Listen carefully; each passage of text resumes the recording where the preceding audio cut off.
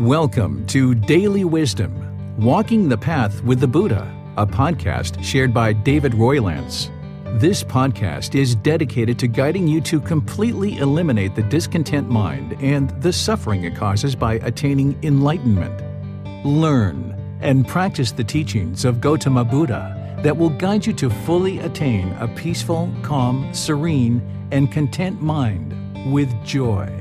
To support this podcast, visit patreon.com/supportbuddha or visit buddhadailywisdom.com, where you will discover a full range of courses, retreats, and online learning resources to assist you on the path to enlightenment.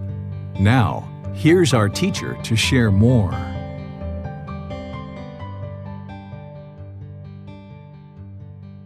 Sawadee Kap. Hello and welcome to Daily Wisdom, Walking the Path with the Buddha. Today's our Pali Canon and English study group where we're studying Volume 3 titled Foundations in the Teachings.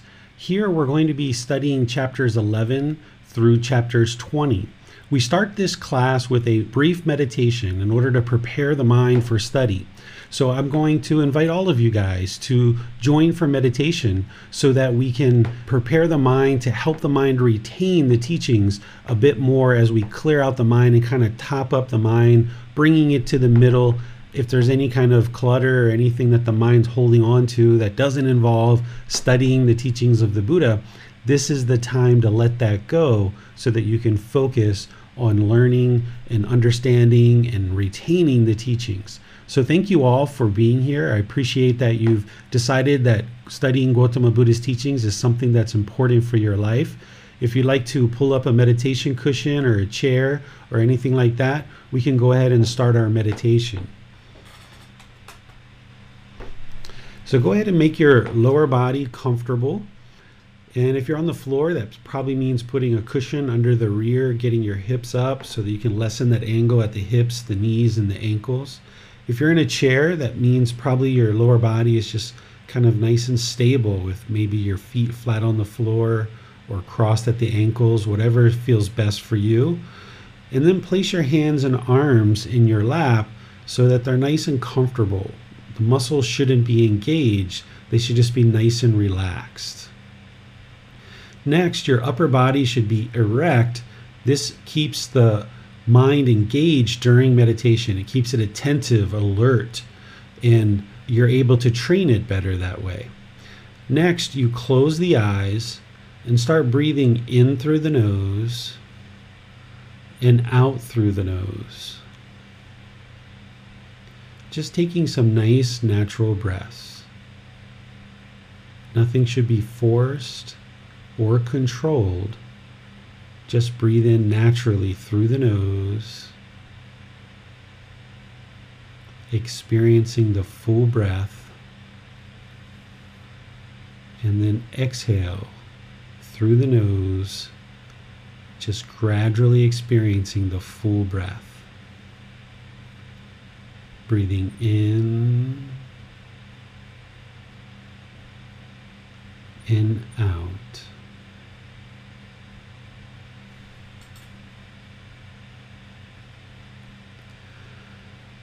Arahang Samma Sambuddho Bhagava Bhutang Bhagavanang Apivateyami Sawakkato Bhagavata Tammo Dhammang Namasami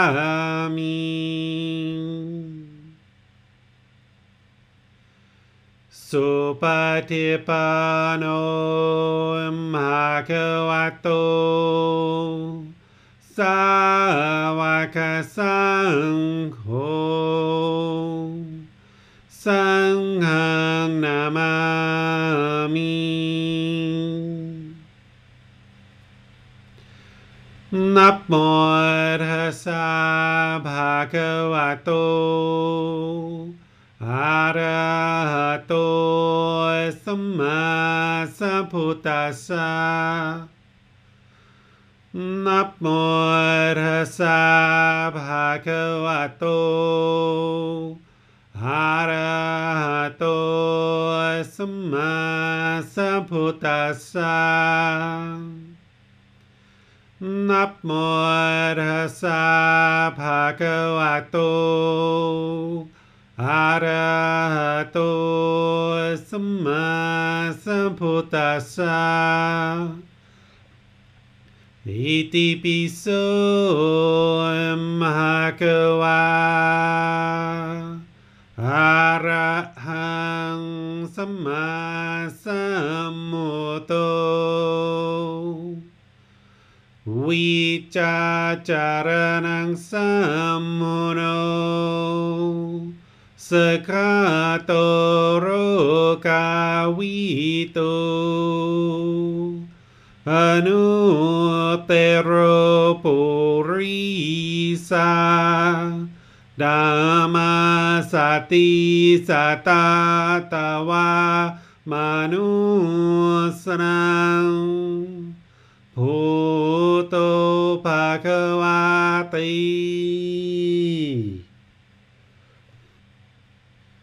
Okay, you should be breathing in through the nose and out through the nose.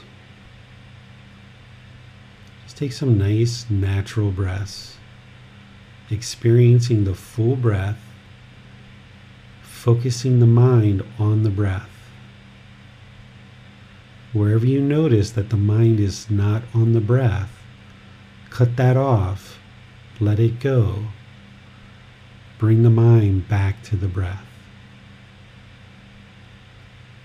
Breathing in and out. I'm going to be quiet now, let you do the work. Maintaining the focus on the breath. And wherever the mind is aware that it's off the breath, just cut it off, let it go, and come back to the breath, the present moment. Breathing in and out.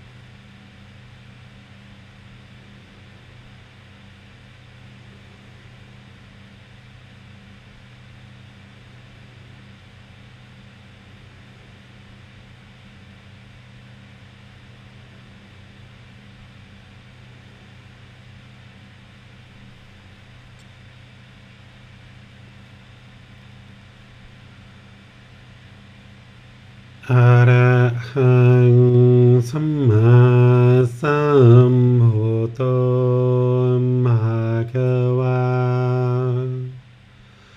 พุทธังภะคะวันตังอะภิวาเทมิ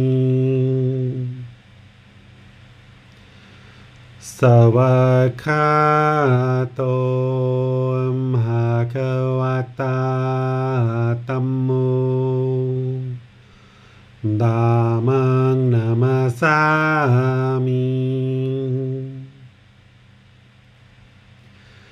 สุปฏิปันโนภะคะวะโตสาวกสังโฆสังฆังนามามินะโมตัสสะภะคะวะโตอะระหะโตสัมมาสัมพุทธัสสะนะโมตัสสะภะคะวะโตอะระหะโตสัมมาสัมพุทธัสสะนะโมตัสสะภะคะวะโต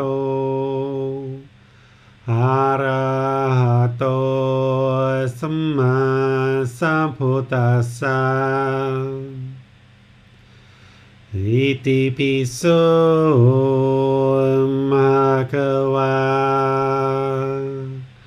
อะระหังสัมมาสัมพุทโธวิจาจารณังสัมพุโนสคาโตโรกาวิโตอนุเตโรภูริสาธัมมาสติสัตตาตาวามนุสนังพุทโธภะคะวะติ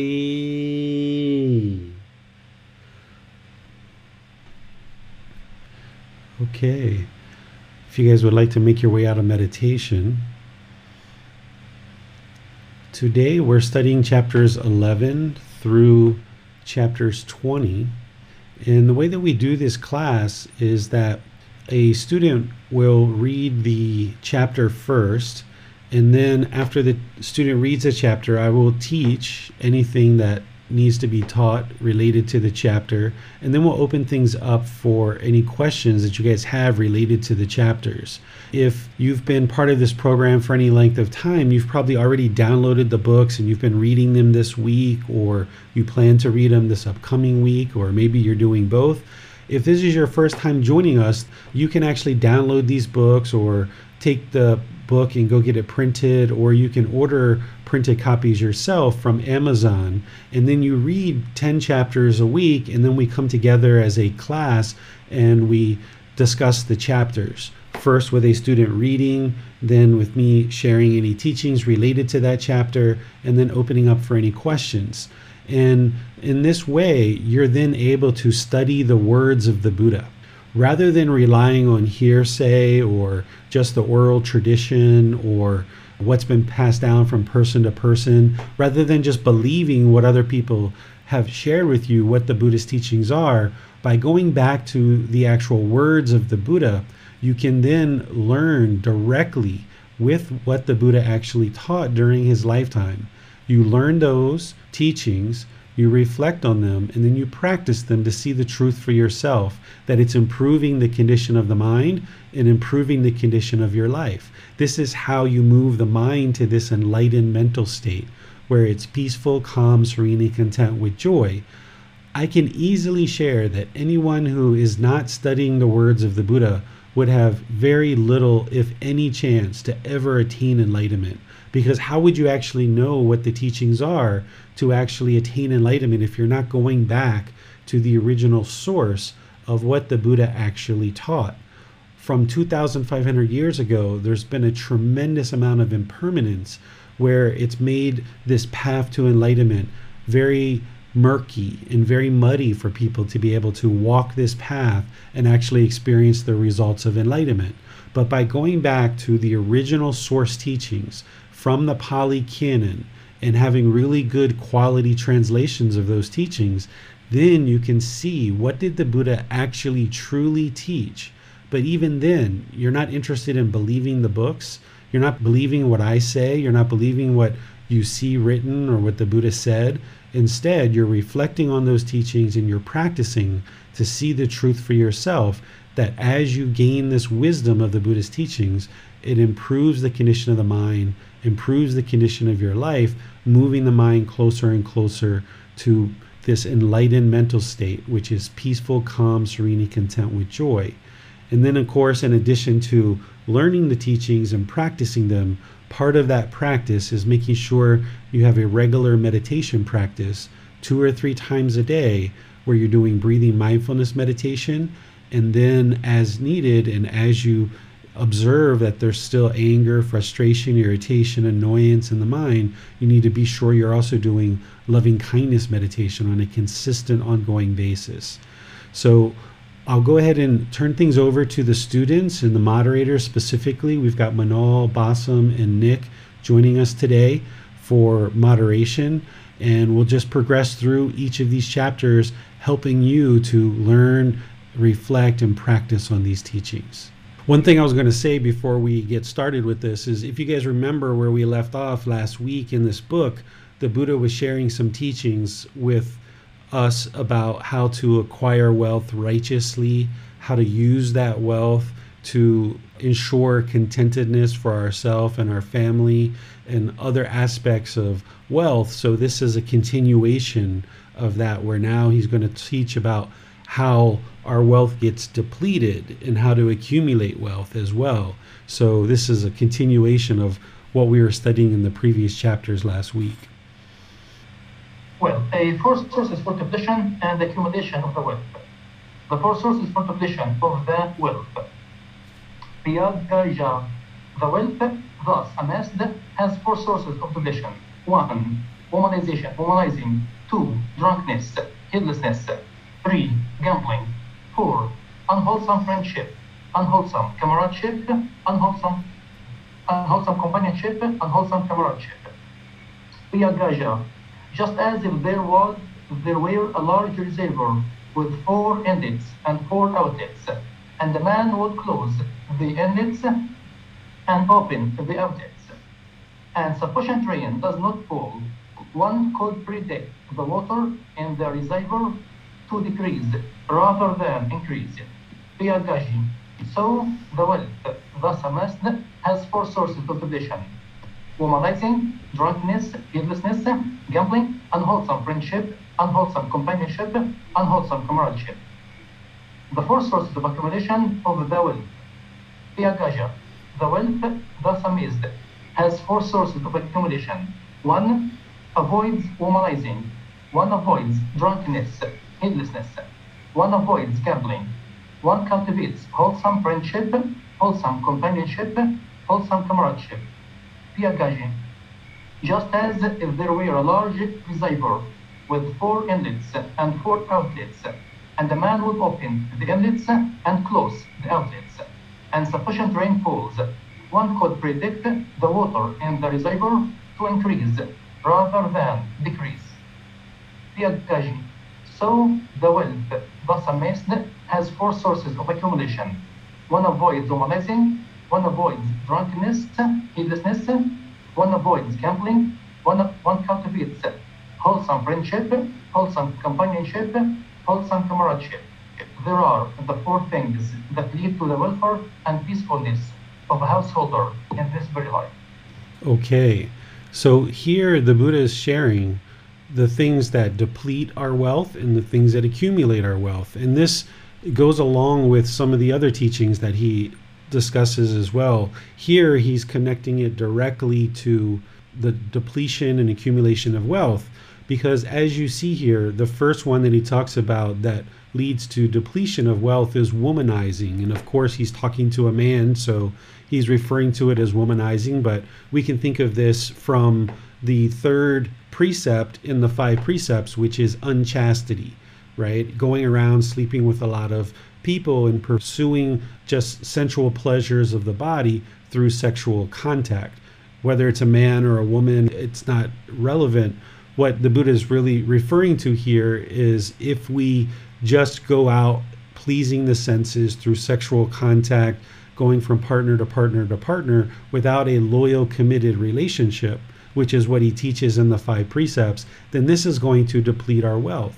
And we're going to find that because it's very expensive to go around and be involved with many different people, and this will deplete our wealth. And you may even find that there's certain sexual diseases and things like this that get experienced, and because of that, there's certain medical expenses associated with womanizing or sleeping around with a lot of different people. So this is one source of depletion. But then, of course, eliminating that from your practice where you're not doing that, but instead you're in a loyal, faithful, committed relationship, then that's going to help you accumulate wealth because you're not depleting the wealth over here through just trying to please the senses of the body, but instead you're just committed and faithful and loyal to one person, and that's going to help you in that person to develop wealth as you work together as a couple. The second one here is drunkenness or heedlessness. Using any kind of substances to cause heedlessness is going to deplete wealth because the mind is going to be unalert, it's going to be unattentive, it's going to make decisions that are not in its best interest.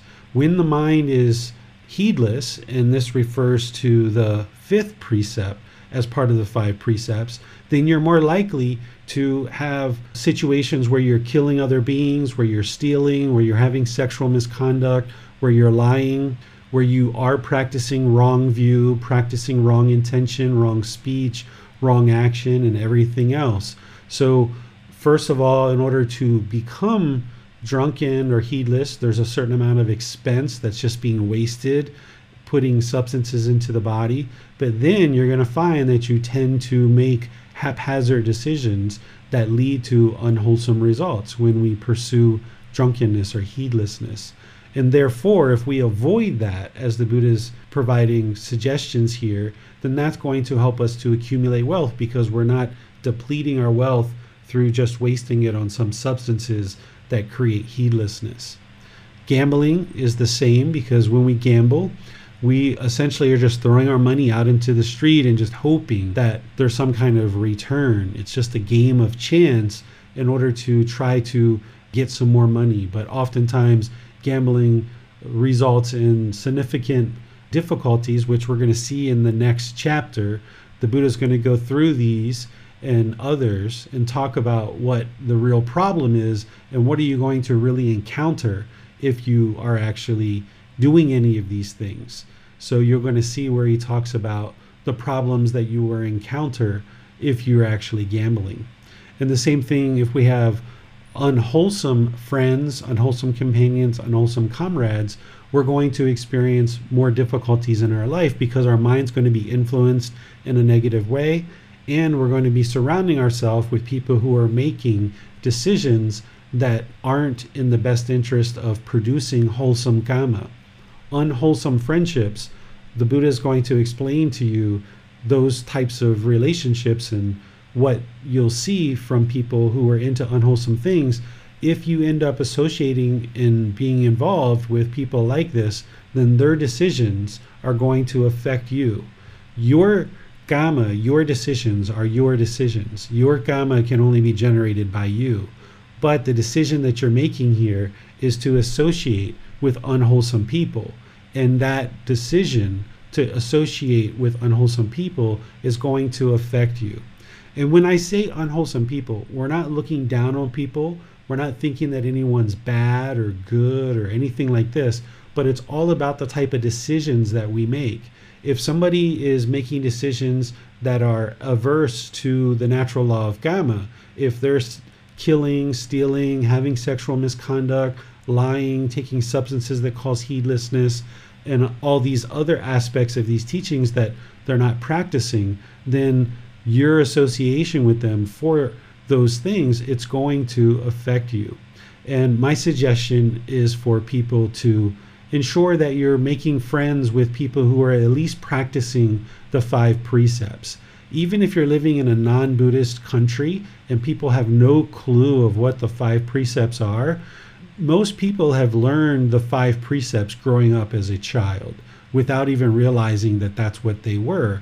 You know, we were taught not to kill, not to steal, not to have sexual misconduct, not to lie, and not to take substances that cause heedlessness from our caregivers, whether it was parents or siblings or aunts and uncles and grandparents and people like this.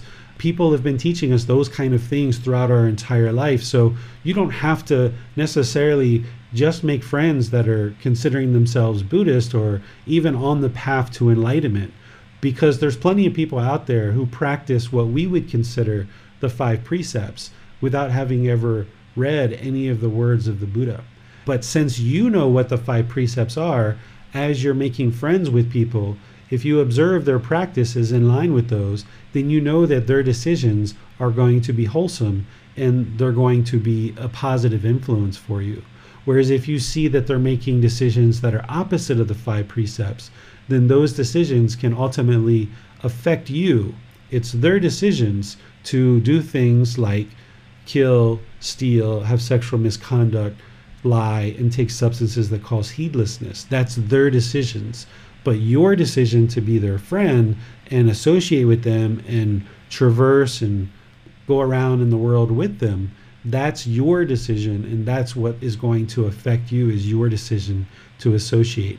It doesn't mean that we look down on people that aren't practicing the teachings. It doesn't mean that we think they're a bad person.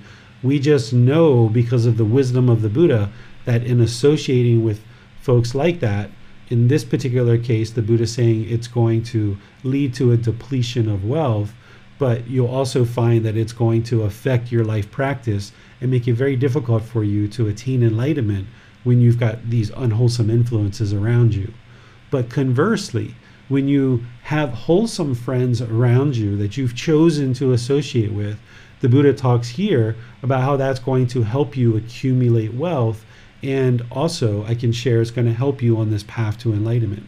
Because when you have wholesome friends, it's going to lead to better opportunities in your life, not just to be more positively influenced on the path to enlightenment, but wholesome people are going to be into wholesome things, and you're going to be able to accumulate more wealth because you're not depleting your wealth through unwholesome activities that can transpire when you have friends that are into unwholesome things.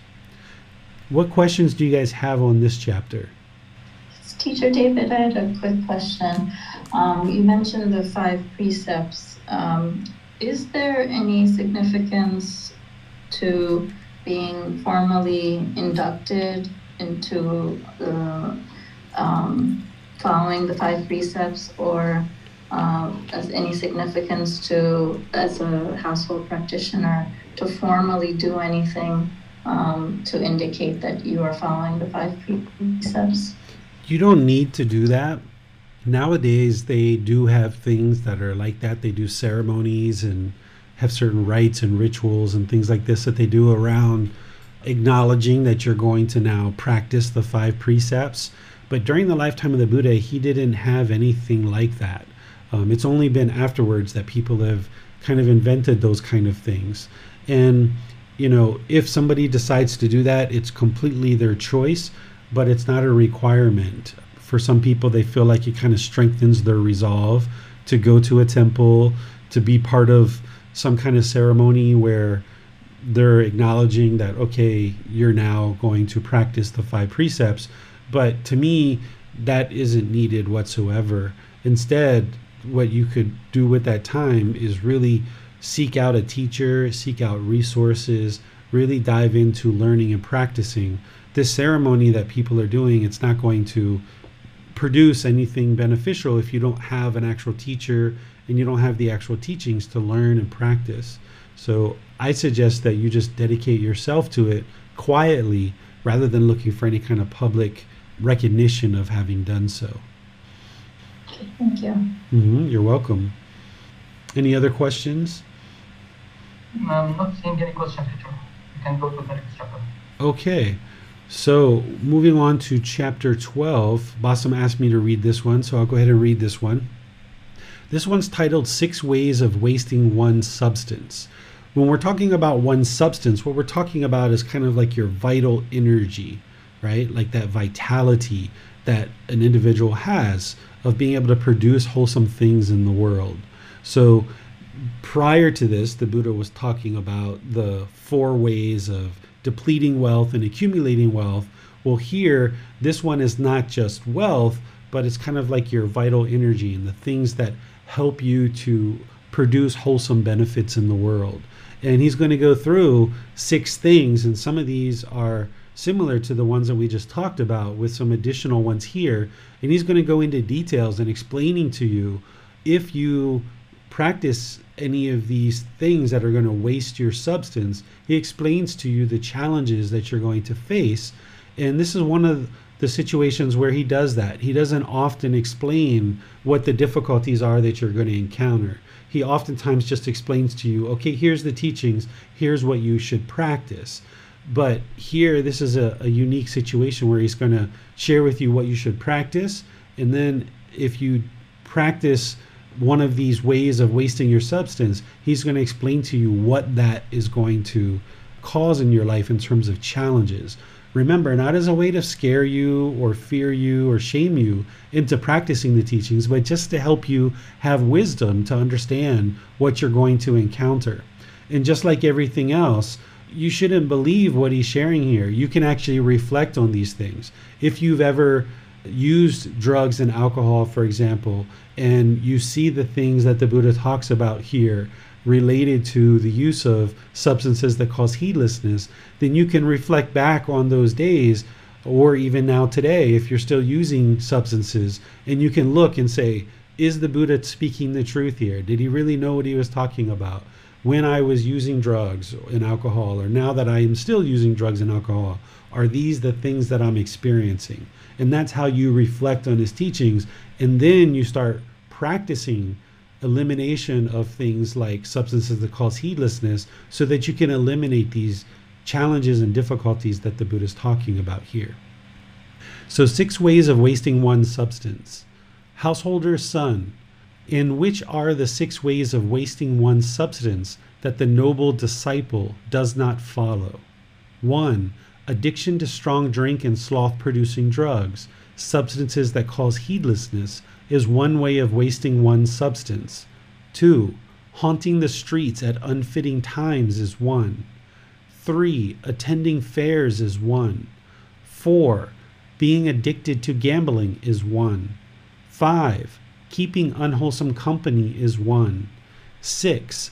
Habitual idleness is 1. Now he's going to go through each of the individual aspects of wasting one's substance and share with you the challenges that you're going to face as a result if you end up continuing to do these things. Householder's son. There are these 6 dangers attached to addiction to strong drink and sloth-producing drugs, substances that cause heedlessness. 1. Present waste of money. 2. Increased arguments. 3. Liability to sickness. 4. Loss of good name. 5. Indecent exposure of one's person. 6. Weakening of intellect or wisdom. Householder's son. There are these 6 dangers attached to haunting the streets at unfitting times. 1. One is defenseless and without protection. 2. And so are one's wife or life partner and children. 3. And so is one's property. 4. One is suspected of crimes. 5. False reports are pinned on one. 6. One encounters all sorts of unpleasantness. Householder's son. There are these 6 dangers attached to frequenting fairs. 1 is always thinking. Now remember, frequenting fairs is essentially entertainment. During the lifetime of the Buddha, that's how they entertained themselves, as they went to festivals and fairs. So here he's going to share with you essentially how once the mind is indulging in entertainment, it's then going to have craving and continuously look for where's the next entertainment, right? And I talked in our last class about how you can strip out entertainment from your life for a period of time, and then after the mind has eliminated any craving, desire, attachment, covering up any boredom or loneliness, then you can start to introduce entertainment back into your life. But an ordained practitioner will have eliminated entertainment 100%, and they won't actually be involved in any entertainment whatsoever during their entire life as they're ordained. And here's the reason why. He says that if you essentially indulge in entertainment, one is always thinking, or this is craving, desiring, attachment. Where is their dance? Where is their singing? Where are they playing music? Where are they reciting? Where is their hand clapping? Where are the drums, right? This is the mind just constantly looking, where can I go to get entertainment as a craving, desire, attachment? And that's why you would like to purge it from your practice for a period of time, maybe 3 months, 6 months, a year, and observe that the mind can still maintain its contentedness. And then you can gradually kind of introduce it back in, but the mind is not looking for it in order to cover up the boredom and loneliness, but maybe you're just have a son or a daughter or a life partner or friends that are going out for a movie, and you'd like to come along and join in company and be friends with them. But you can be just as content with one movie versus another movie. Your real interest is to spend time with people, not to indulge in any particular type of entertainment necessarily. Householder's son, there are these 6 dangers attached to gambling. 1, the winner makes enemies. 2, the loser regrets his loss. 3, one wastes one's present wealth. 4, one's word is not trusted in the community. 5, one is despised by one's friends and companions. 6, one is not in demand for marriage because a gambler cannot afford to maintain a wife or a life partner. Householder's son, there are these 6 dangers attached to keeping unwholesome company. Now, these are the types of people that the Buddha is saying these are kind of unwholesome things. And if you observe that people that you're involved with are fitting one of these categories, it wouldn't be wise to maintain friendships with them because it's going to affect you. 1, any gambler. 2, any glutton. 3, any drunkard. 4, any cheat. 5, any trickster. 6, any bully is his friend, his companion. So these are the types of people that the Buddha says that we should look to ensure we're not involving in our life on a consistent, ongoing basis as a close friend or a companion. And then additionally, what I shared with you previous is that you should look at the 5 precepts. That's a real easy way to observe whether people are making wholesome decisions or not. Again, not to judge them, but just to ensure you're making a wise decision about who to involve in your life. And then the last one here, the Buddha talks about idleness, which is essentially like being inactive, unmotivated, without enthusiasm. Essentially, someone who's not practicing the enlightenment factor of energy. If you remember, that enlightenment factor of energy is all about having the willingness to do something, being motivated and having enthusiasm. Because if you're idle, you're just kind of sluggish and sitting around, moping around, not really involved in producing beneficial outcomes for your life and the people around you, then you're going to be affected by that. So it's important that you don't practice this idleness, but instead you practice this enlightenment factor of energy, but finding that middle where you can take rest and you can relax, but at the same time you apply effort and energy to producing beneficial outcomes for your life and those around you. So if somebody was idle, then the Buddha is saying, okay, they're kind of complacent essentially. And then this person, if you're practicing in this way, is going to be thinking, Oh, it's too cold. One does not work. Thinking it's too hot. One does not work. Thinking it's too early. One does not work. Thinking it's too late. One does not work. Thinking I'm too hungry. One does not work. Thinking I'm too full. One does not work.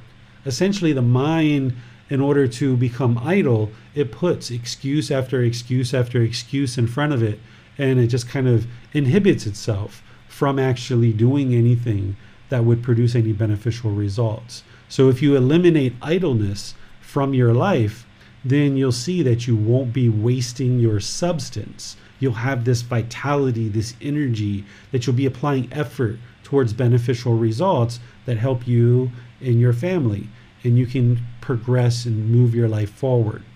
As you progress on this path, you might notice that when you were off this path, you had a lot of activity. Because of craving, desire, attachment, this will oftentimes motivate people to be very active.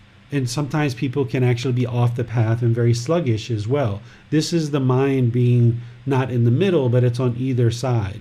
But if you notice that in the past you've had a lot of craving, desire, attachment, and that's been the real motivating factors in your life that pushed you and pushed you and pushed you in order to accomplish certain things, as you start working on this path to eliminate craving, desire, attachment, those things that once motivated you at one point, you might notice that the mind swings to the other side and starts to become a bit idle.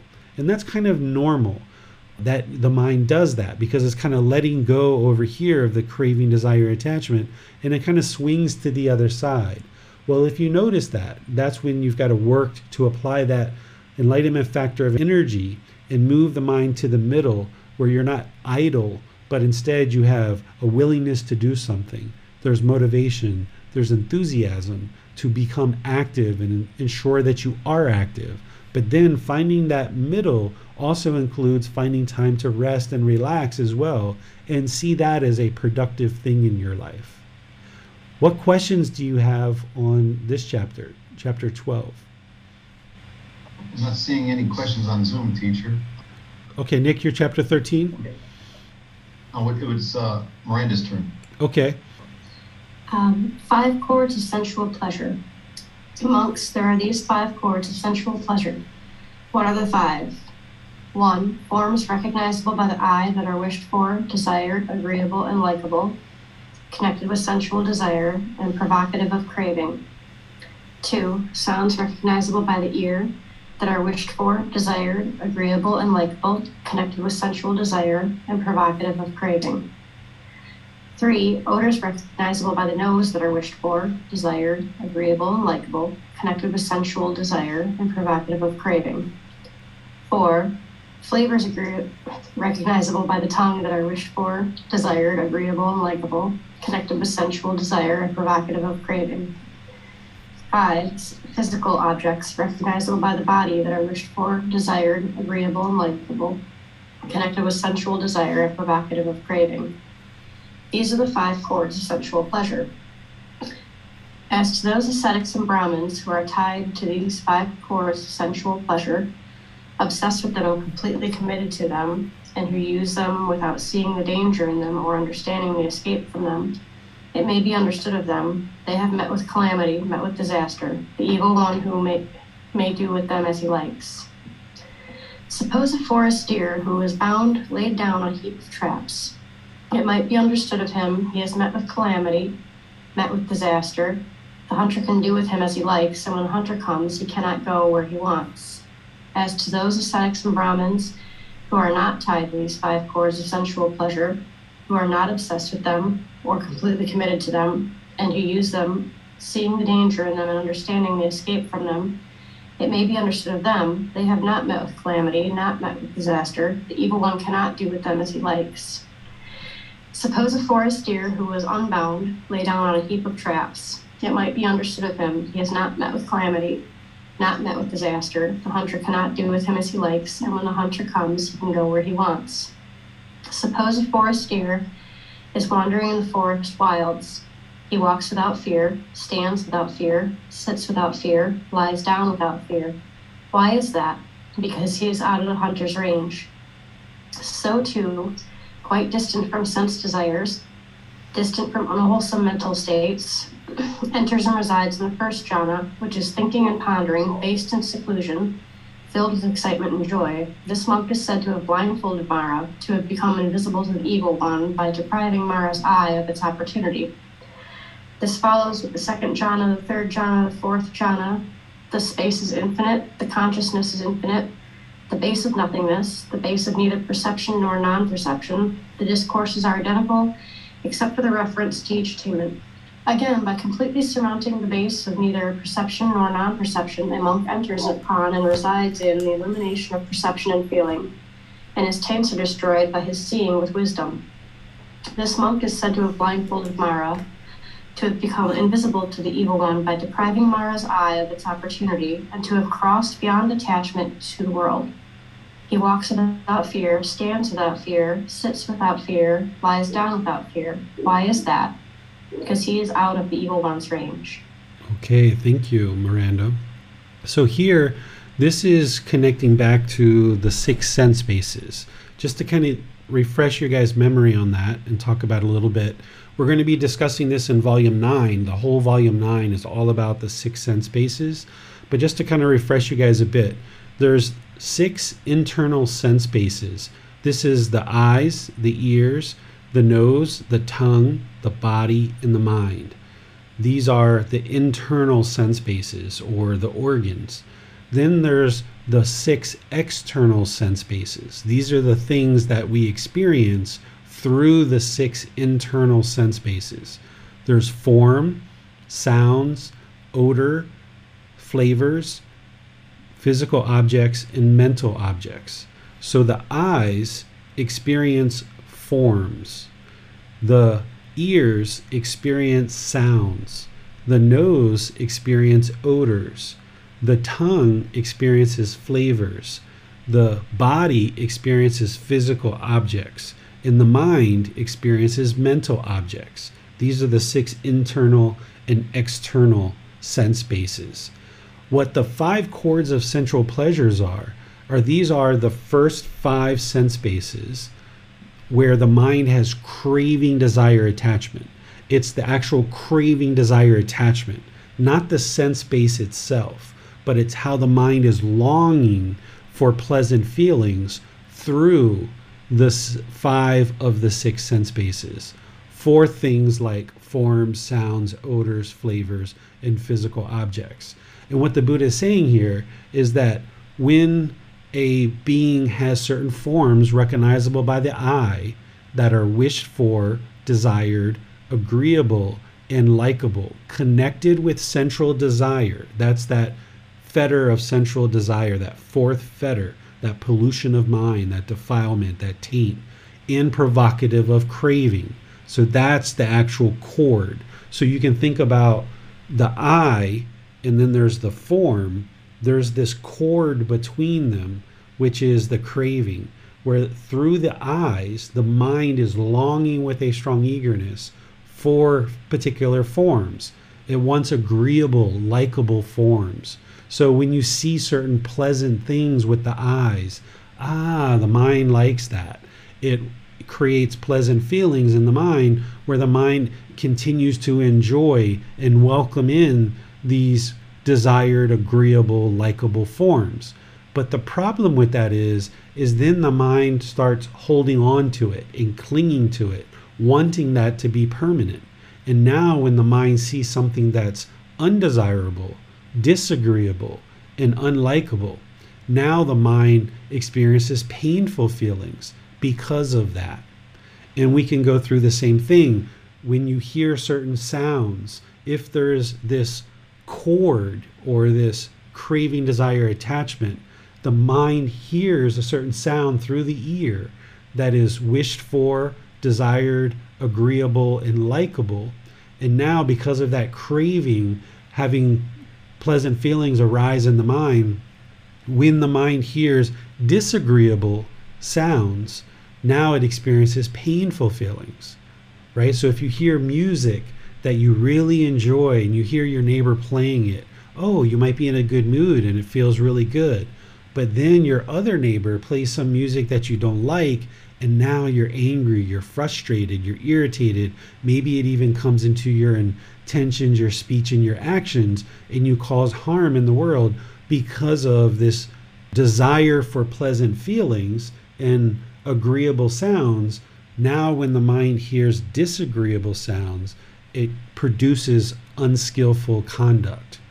And each of these 5 sense bases are connected with these chords, and you have to recognize that, so that when you see that the mind is longing with a strong eagerness for these pleasant feelings through these 5 particular sense bases, you can then cut that off and let it go, not allowing the mind to long or yearn with a strong eagerness through these sense bases, because as long as it's doing that, it's welcoming and inviting in these agreeable, desirable forms, sounds, odors, flavors, and physical objects. Then when there's something that's disagreeable to the mind, it's going to encounter and experience painful feelings. And the Buddha connects this to a little bit of a simile where he's talking about a deer in the forest who lays down in a trap and it can't move, right? And that's essentially what happens if you have these 5 chords of sensual pleasure. It's like a trap. It's binding you into this cycle of rebirth. It's binding you into this continuous cycle of discontentedness, because you're not liberated from this craving, desire, attachment, where the mind is longing for pleasant feelings through these senses. And once you liberate the mind from this craving, desire, attachment, this longing and yearning, then the mind can experience this freedom, where you're still going to see things, you're still going to hear things, you're still going to smell things, still taste flavors, you're still going to experience bodily contact with certain physical objects, but you no longer will think of them as agreeable and disagreeable. It's just this impermanent experience. And when you realize that bad odor that comes to the nose, you don't think of it as a bad odor anymore. You just know that it's an impermanent experience, and the mind doesn't experience painful feelings because of it. Or when you experience certain pleasant odors, and you're just like, oh wow, that smells really good. But you train the mind not to cling to it and not to hold on to it, because you know that that's an impermanent experience as well. Because if you allow the mind to hold on to that pleasantness, that agreeable smell, then it's only a matter of time before there's some disagreeable smell or odor that comes into the senses. And then if you allow that to happen, then the mind's going to be discontent as that happens. And the Buddha talks about the evil one, or Mara. This is that entity that's interested in influencing unskillful and harmful conduct. One who's tied to the sensual pleasures and has these 5 chords of sensual pleasures. The Buddha talks about how Mara can essentially do anything they want with you because you're not liberated. But then, once you liberate the mind from these chords, from this craving, desire, attachment for pleasantness through these 5 senses, then the Buddha says, okay, now you're unbound. You can't be trapped. You can't meet with disaster. The hunter can't do what he would like with you. Essentially, Mara is blindfolded. Mara cannot affect you once you get into the first jhana. When the mind practices the Eightfold Path, getting to the point where it's experiencing the jhanas, even Mara, when Mara tries to influence you in a negative way for unskillful behavior or unskillful conduct, the mind can't be influenced in a negative way because you've seen too much truth, and the mind has ascended to this first attainment of the first jhana. And once that's happened, Mara can no longer affect you. From the jhanas, though, these aren't permanent.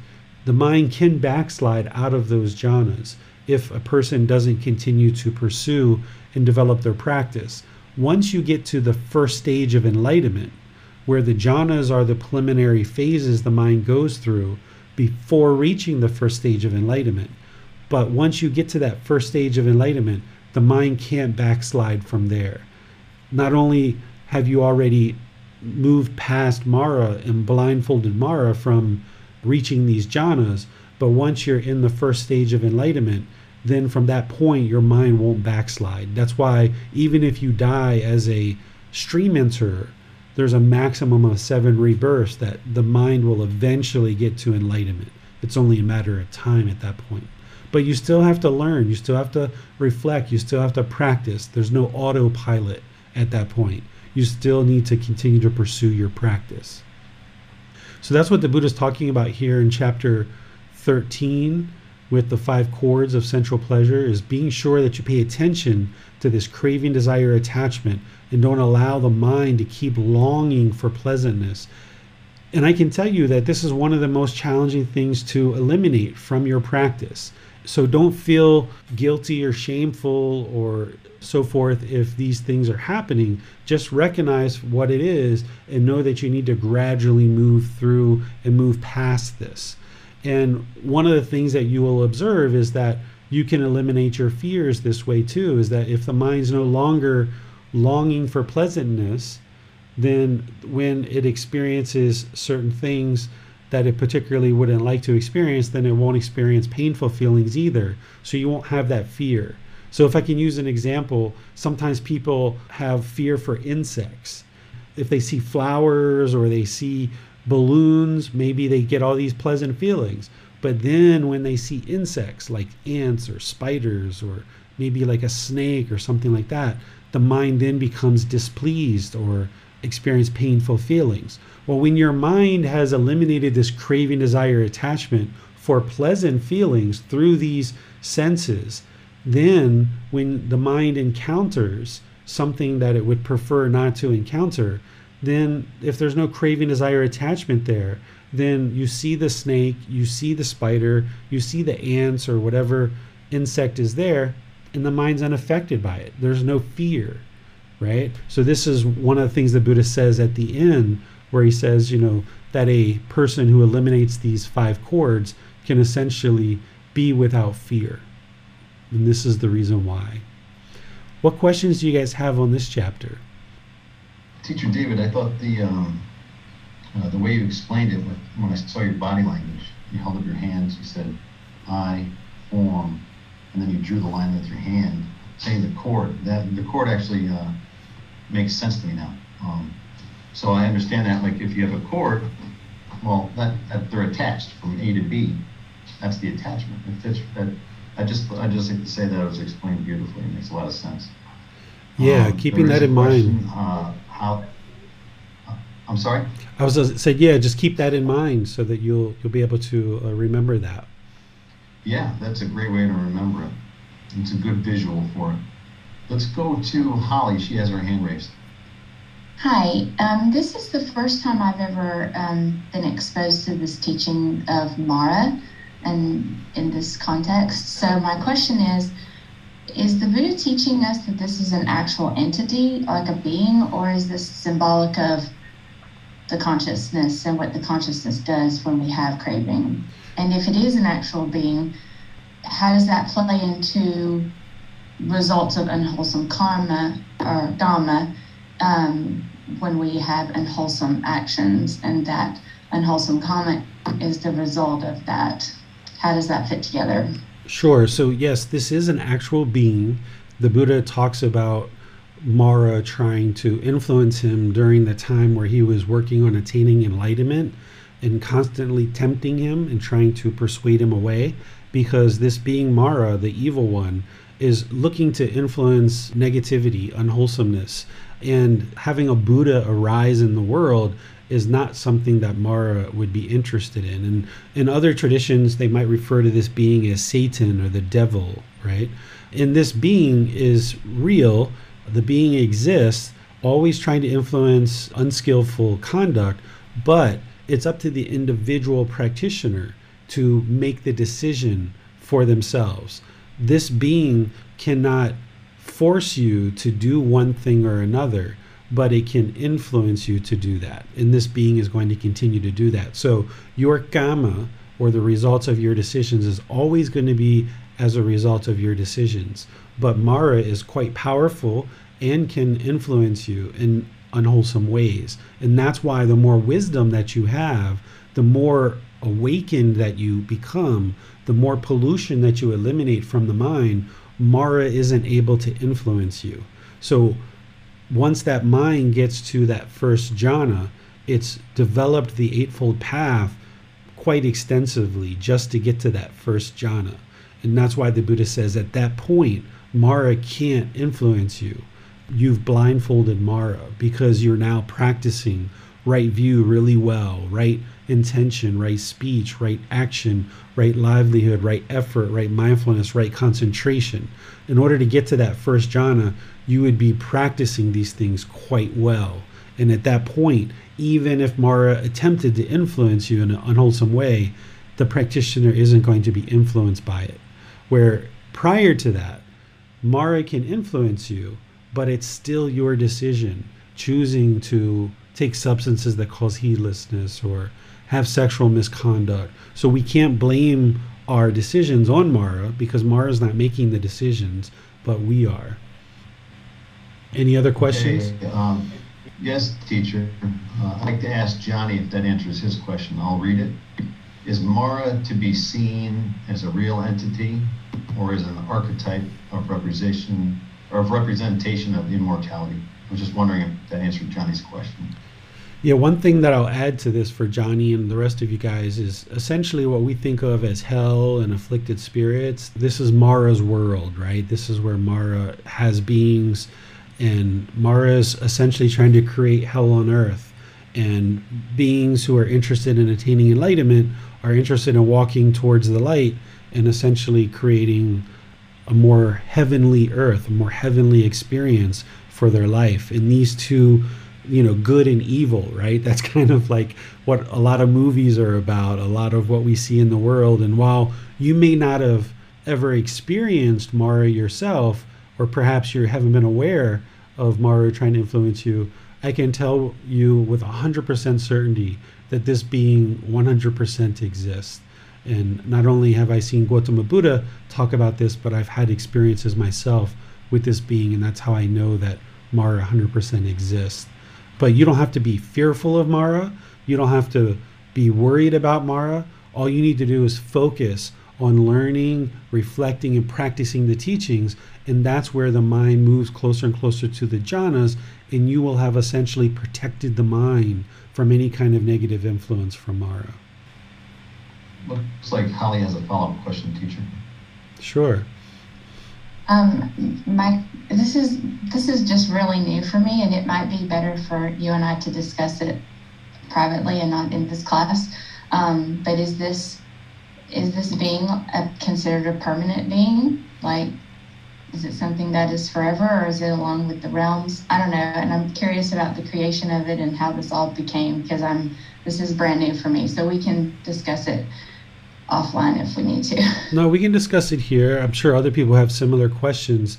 There is no being that is permanent. All beings are impermanent, including Mara and including God as well.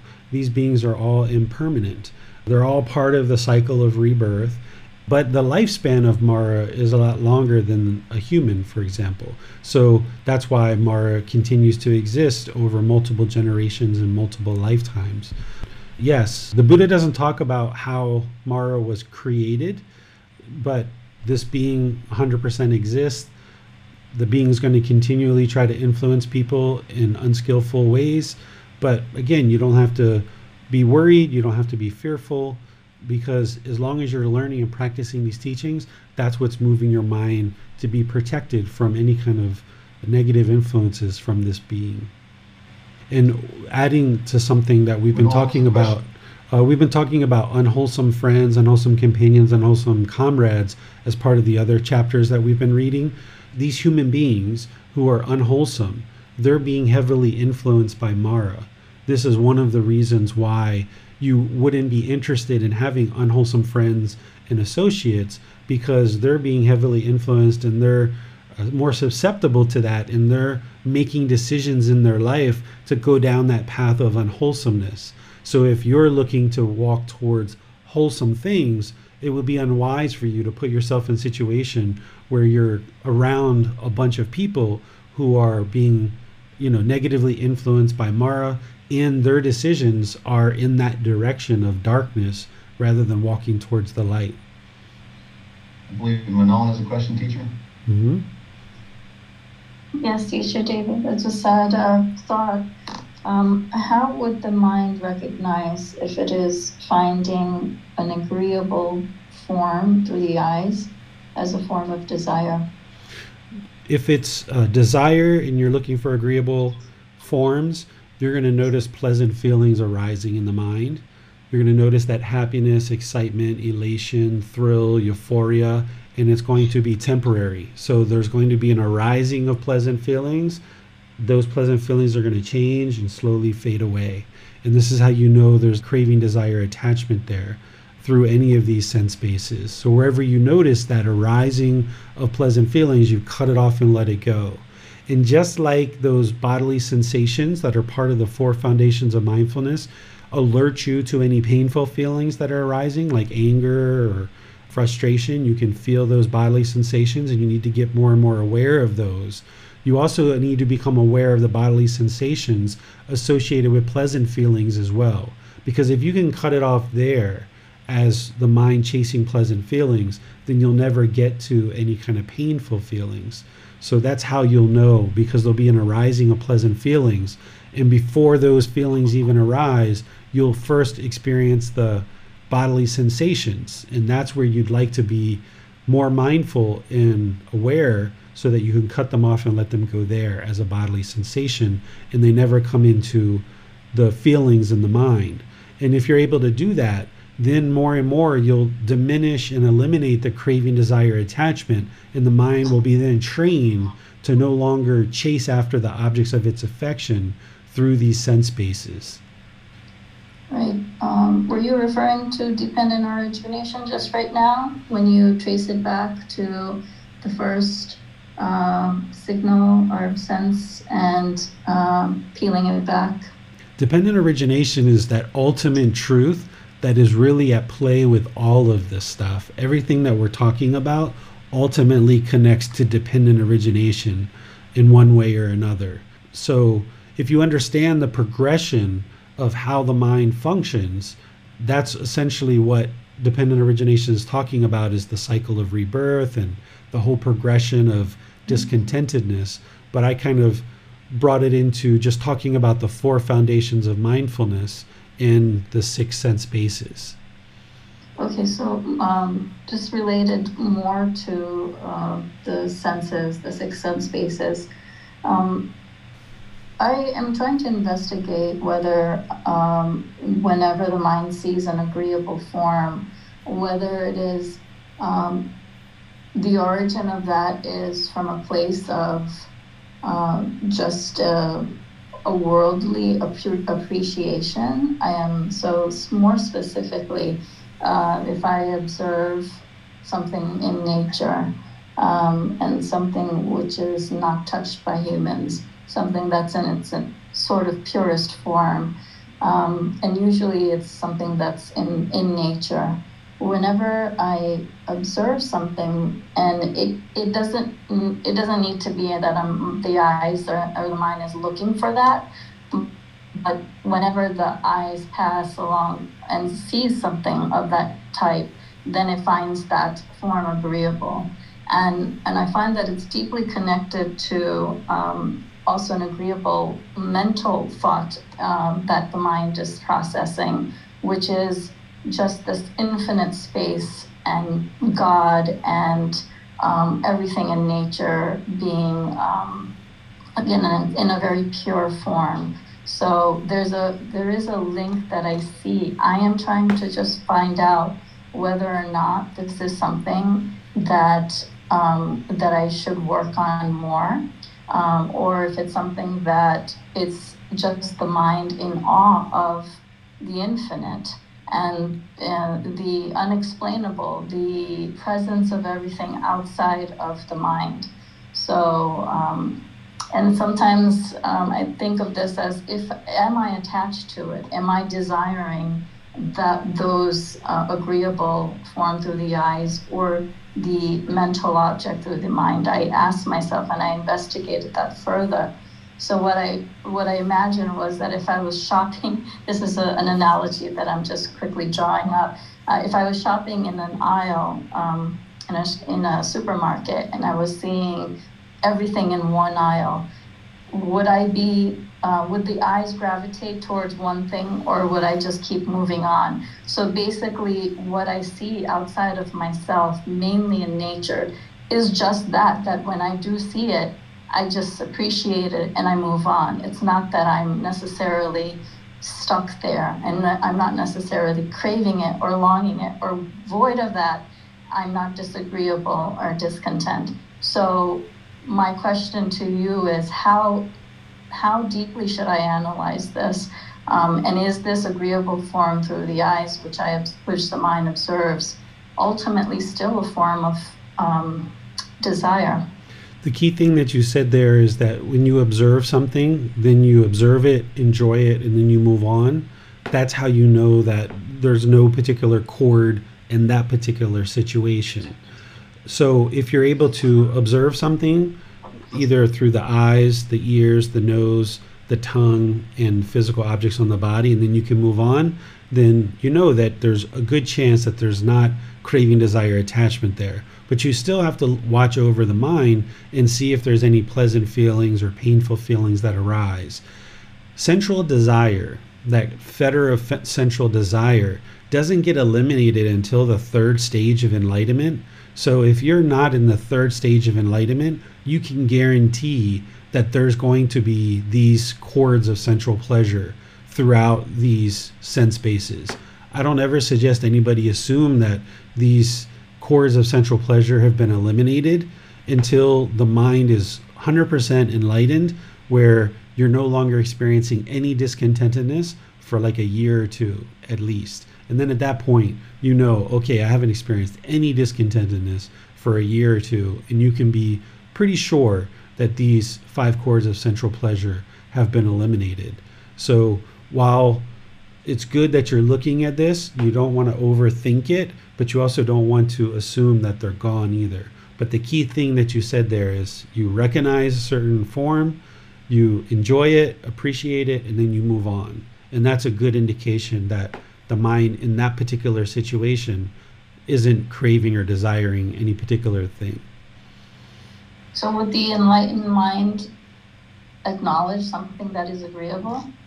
An enlightened mind isn't looking at things as agreeable or disagreeable. Those have been trained away from the mind. It's just impermanent experiences. But an enlightened mind might look at a view and say, oh, wow, that's such a beautiful view. Look at those mountains. Look at the clouds. It's so beautiful. And then that's it. But when the rain comes in and it starts raining, their mind's not going to be like, oh, man, it's raining. Why is it raining? The sun's gone. Right? That's what an unenlightened mind, untrained mind is going to do. An enlightened mind understands, like, oh, look, it's raining. It's raining out there. Interesting. You know, they're just unaffected by what's going on. So they're not going to look at it as agreeable or disagreeable. It's just an impermanent experience that's happening. And the mind's not going to latch on and create any pleasant feelings or painful feelings as a result of these impermanent experiences that are happening around us. Okay, thank you. Mm-hmm. That's all the questions for Zoom, teacher. Okay, so let's go on to chapter 14.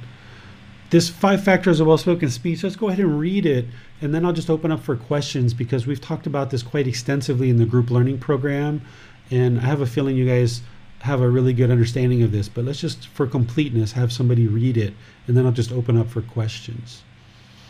5 factors of well-spoken speech. Not possessing 5 factors, speech is well-spoken, not badly spoken. It is blameless and beyond reproach, disapproval by the wise. What 5? 1, it is spoken at the proper time. 2, what is said is true. 3, it is spoken gently. 4, what is said is beneficial.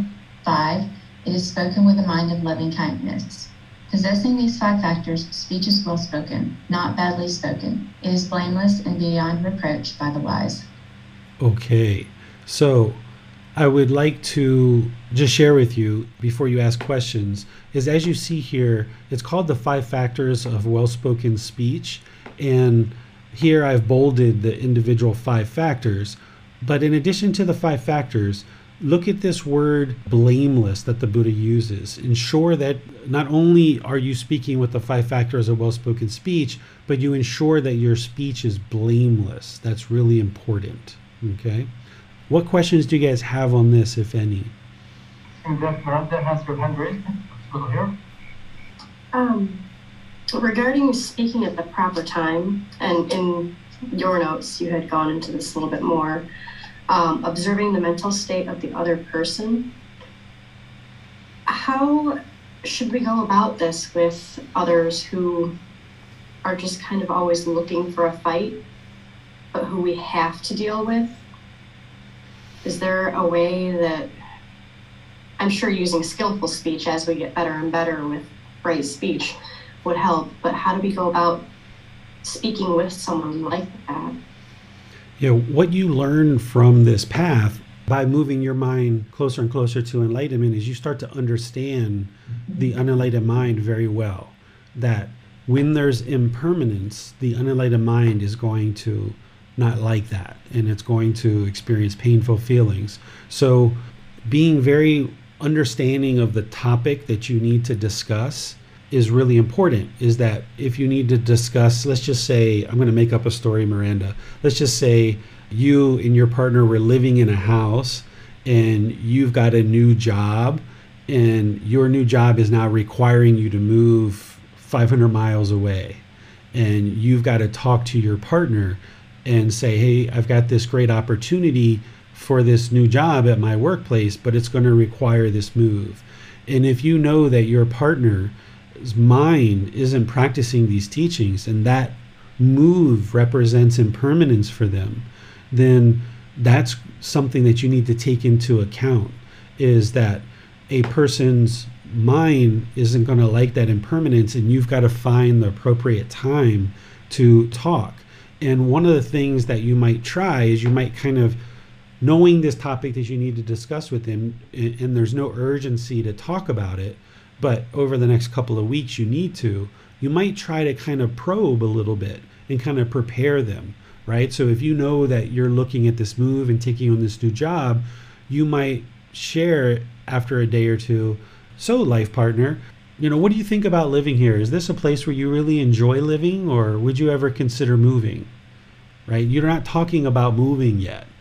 You're just saying, hey, what are your thoughts? Do you enjoy living here? Is this a place you plan to be for a really long time? Or have you ever thought about actually moving someday?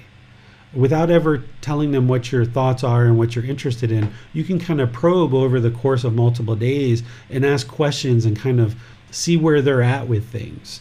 And if they are like, oh, I love living here so much, I can see myself dying here, I'm never moving from here. Okay, you see their minds craving permanence there, and you're going to have to really kind of introduce this gradually.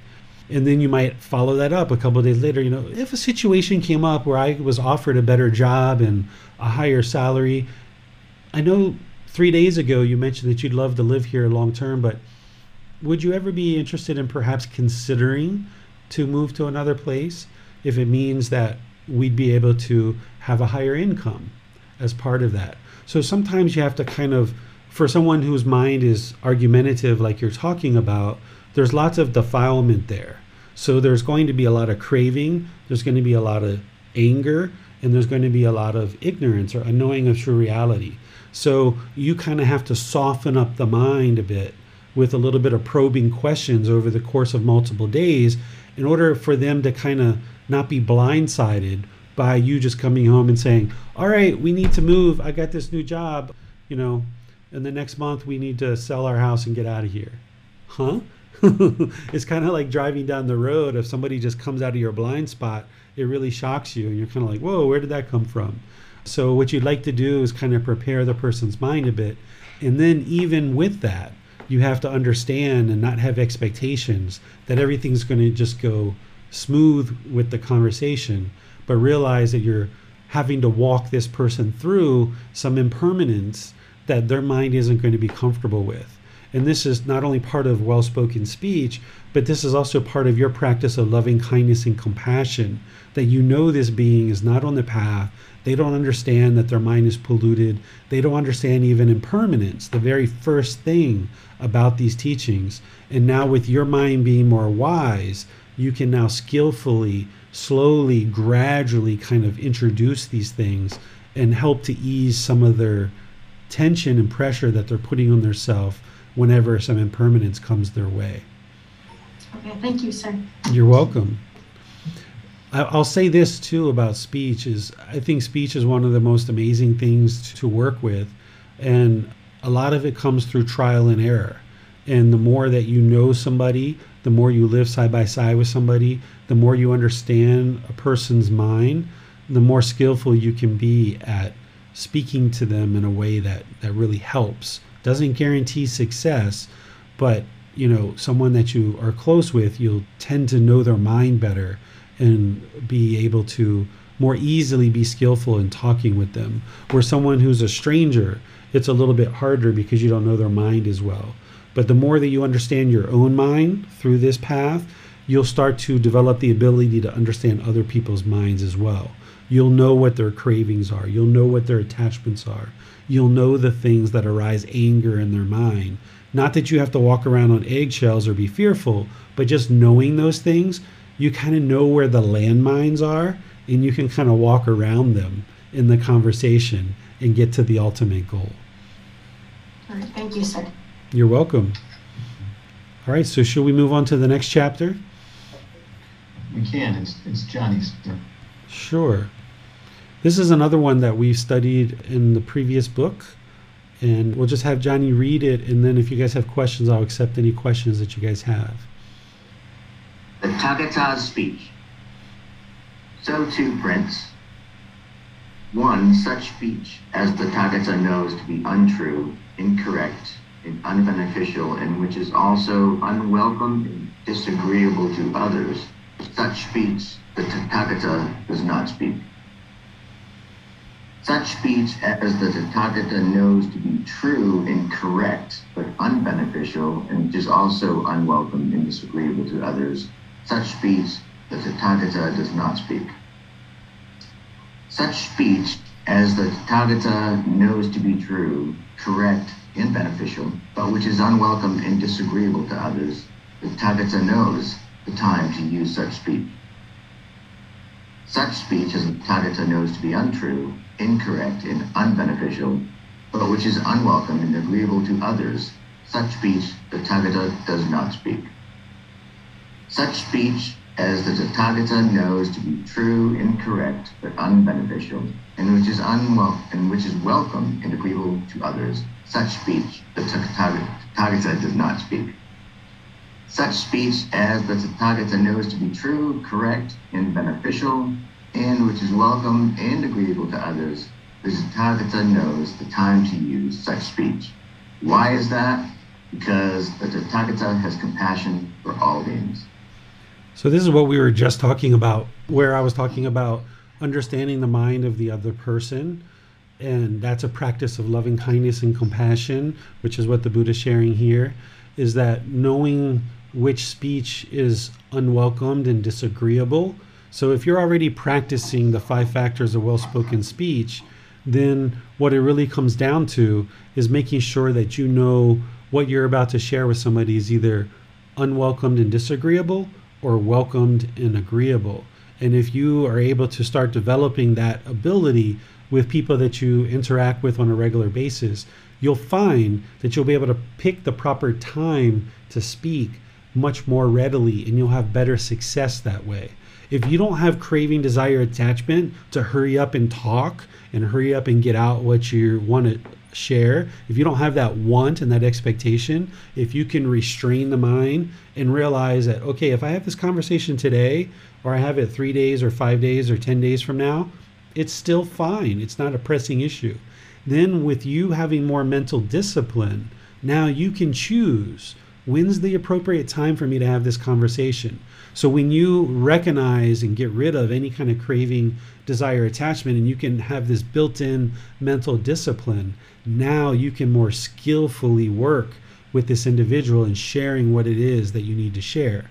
Of course, you're always going to be sharing things that are true, correct, and beneficial, But then it comes down to, is this going to be unwelcomed and disagreeable or welcomed and agreeable?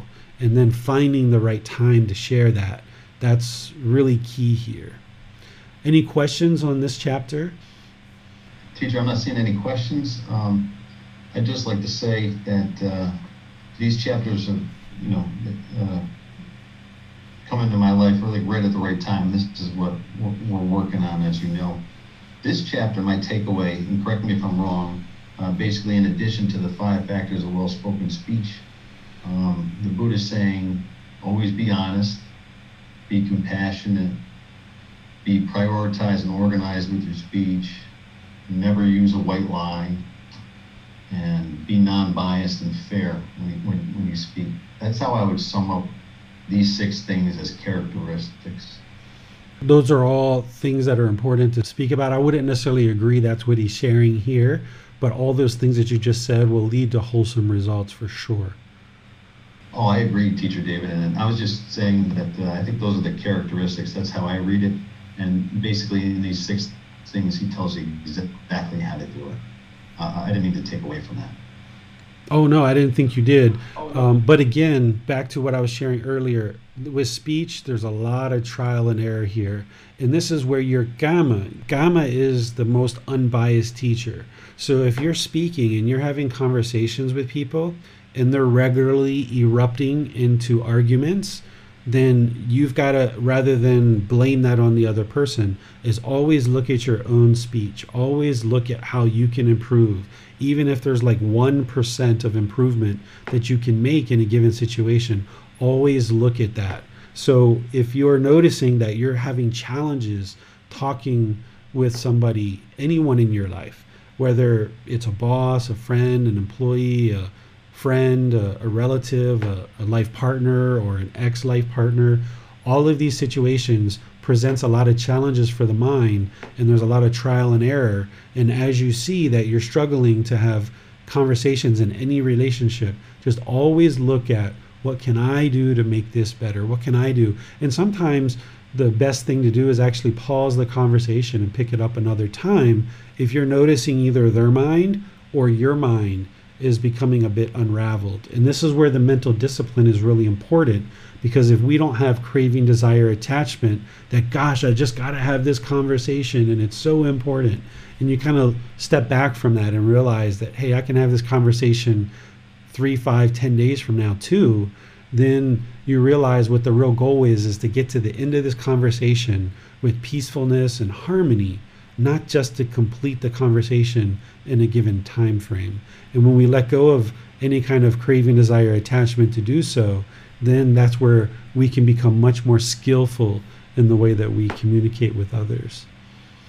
This is great, teacher. I love the guidance on how to be skillful. I know I'm encountering this, and based on some of the questions, others are as well, I imagine.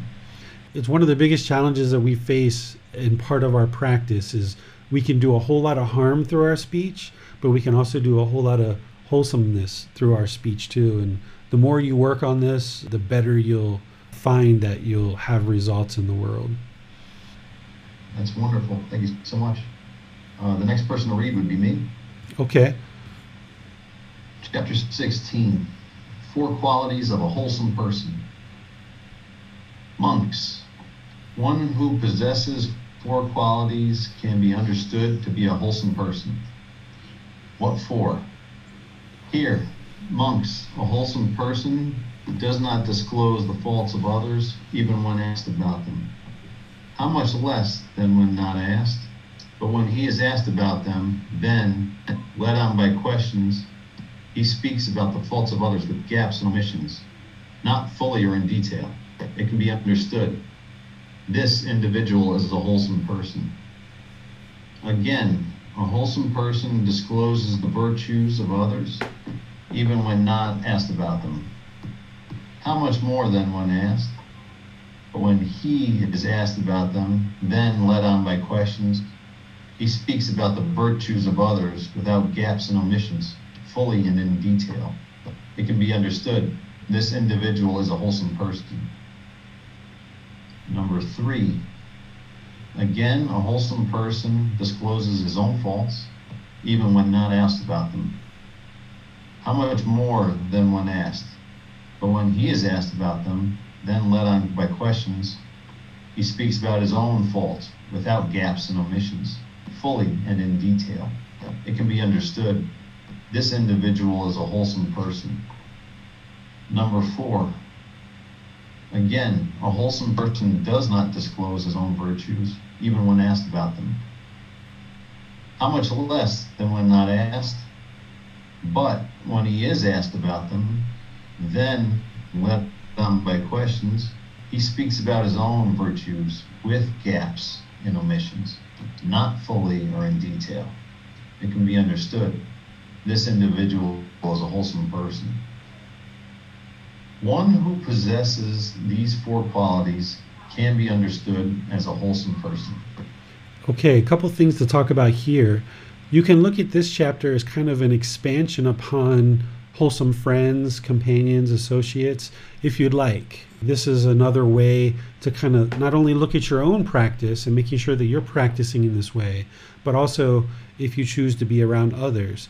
And some things that you should be looking at here is essentially what the Buddha is talking about in these first 2, is he's talking about someone who's gossiping or not gossiping, right? So he's saying a wholesome person does not disclose the faults of others, even when asked about them, right?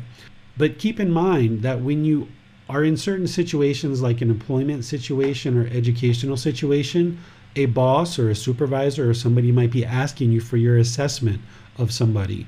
My suggestion there is to share some of the challenges that the person is facing, but do it in a wholesome way that's encouraging and uplifting and supportive, so that at the same time that you're sharing some areas for a particular person to improve, you're also sharing some positive things about the individual as well.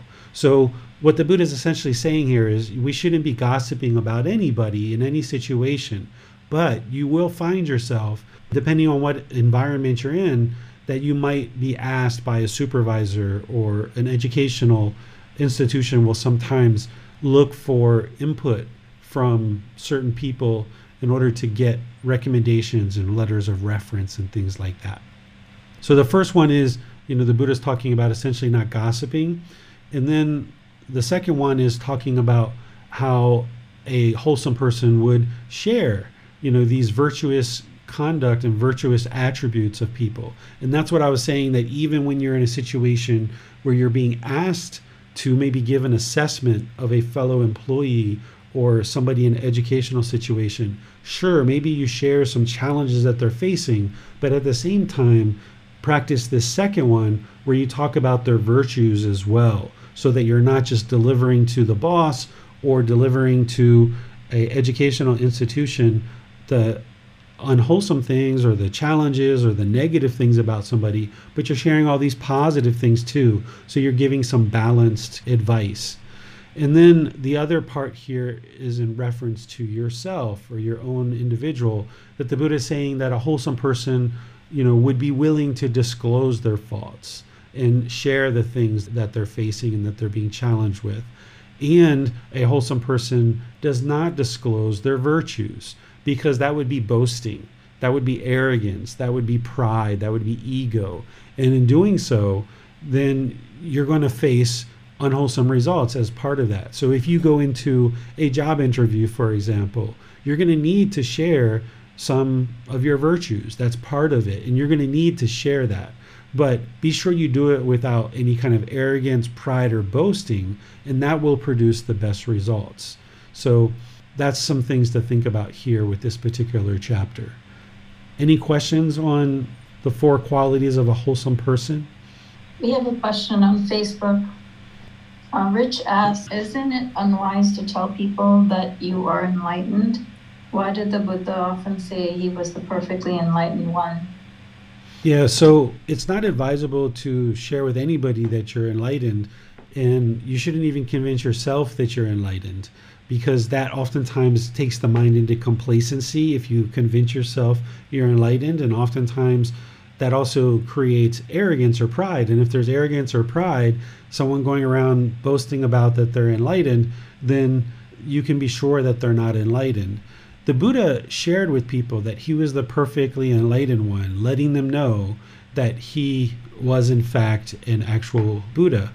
Why he did that, I'm not 100% sure, other than for people to know with 100% certainty what a actual Buddha is. And I don't suspect that he went around, blabbing about that at every chance that he got, but there were certain situations and certain environments where he needed to share that he was the perfectly enlightened one and make that known to people. But the way that he taught and the way that we all practice nowadays is not sharing with anybody if you feel that you're enlightened. And if somebody did share that they were enlightened, that's one of the best ways to know that someone's not enlightened. Because an enlightened being doesn't have a desire or a craving to go around and tell everyone that they're enlightened. They're just going to be benefiting and enjoying the peacefulness in their mind. They're not going to have this desire to go around and tell everybody. Because what are they looking for? Are they looking for admiration? Are they looking for someone to bow down to them because they're enlightened? Like, what are they looking for? What do they want? What are they trying to accomplish? And if they want something out of that, then their mind isn't enlightened. So an enlightened being knows that their mind is enlightened.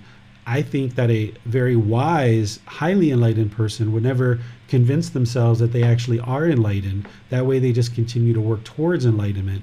And they certainly wouldn't be telling others that they're enlightened.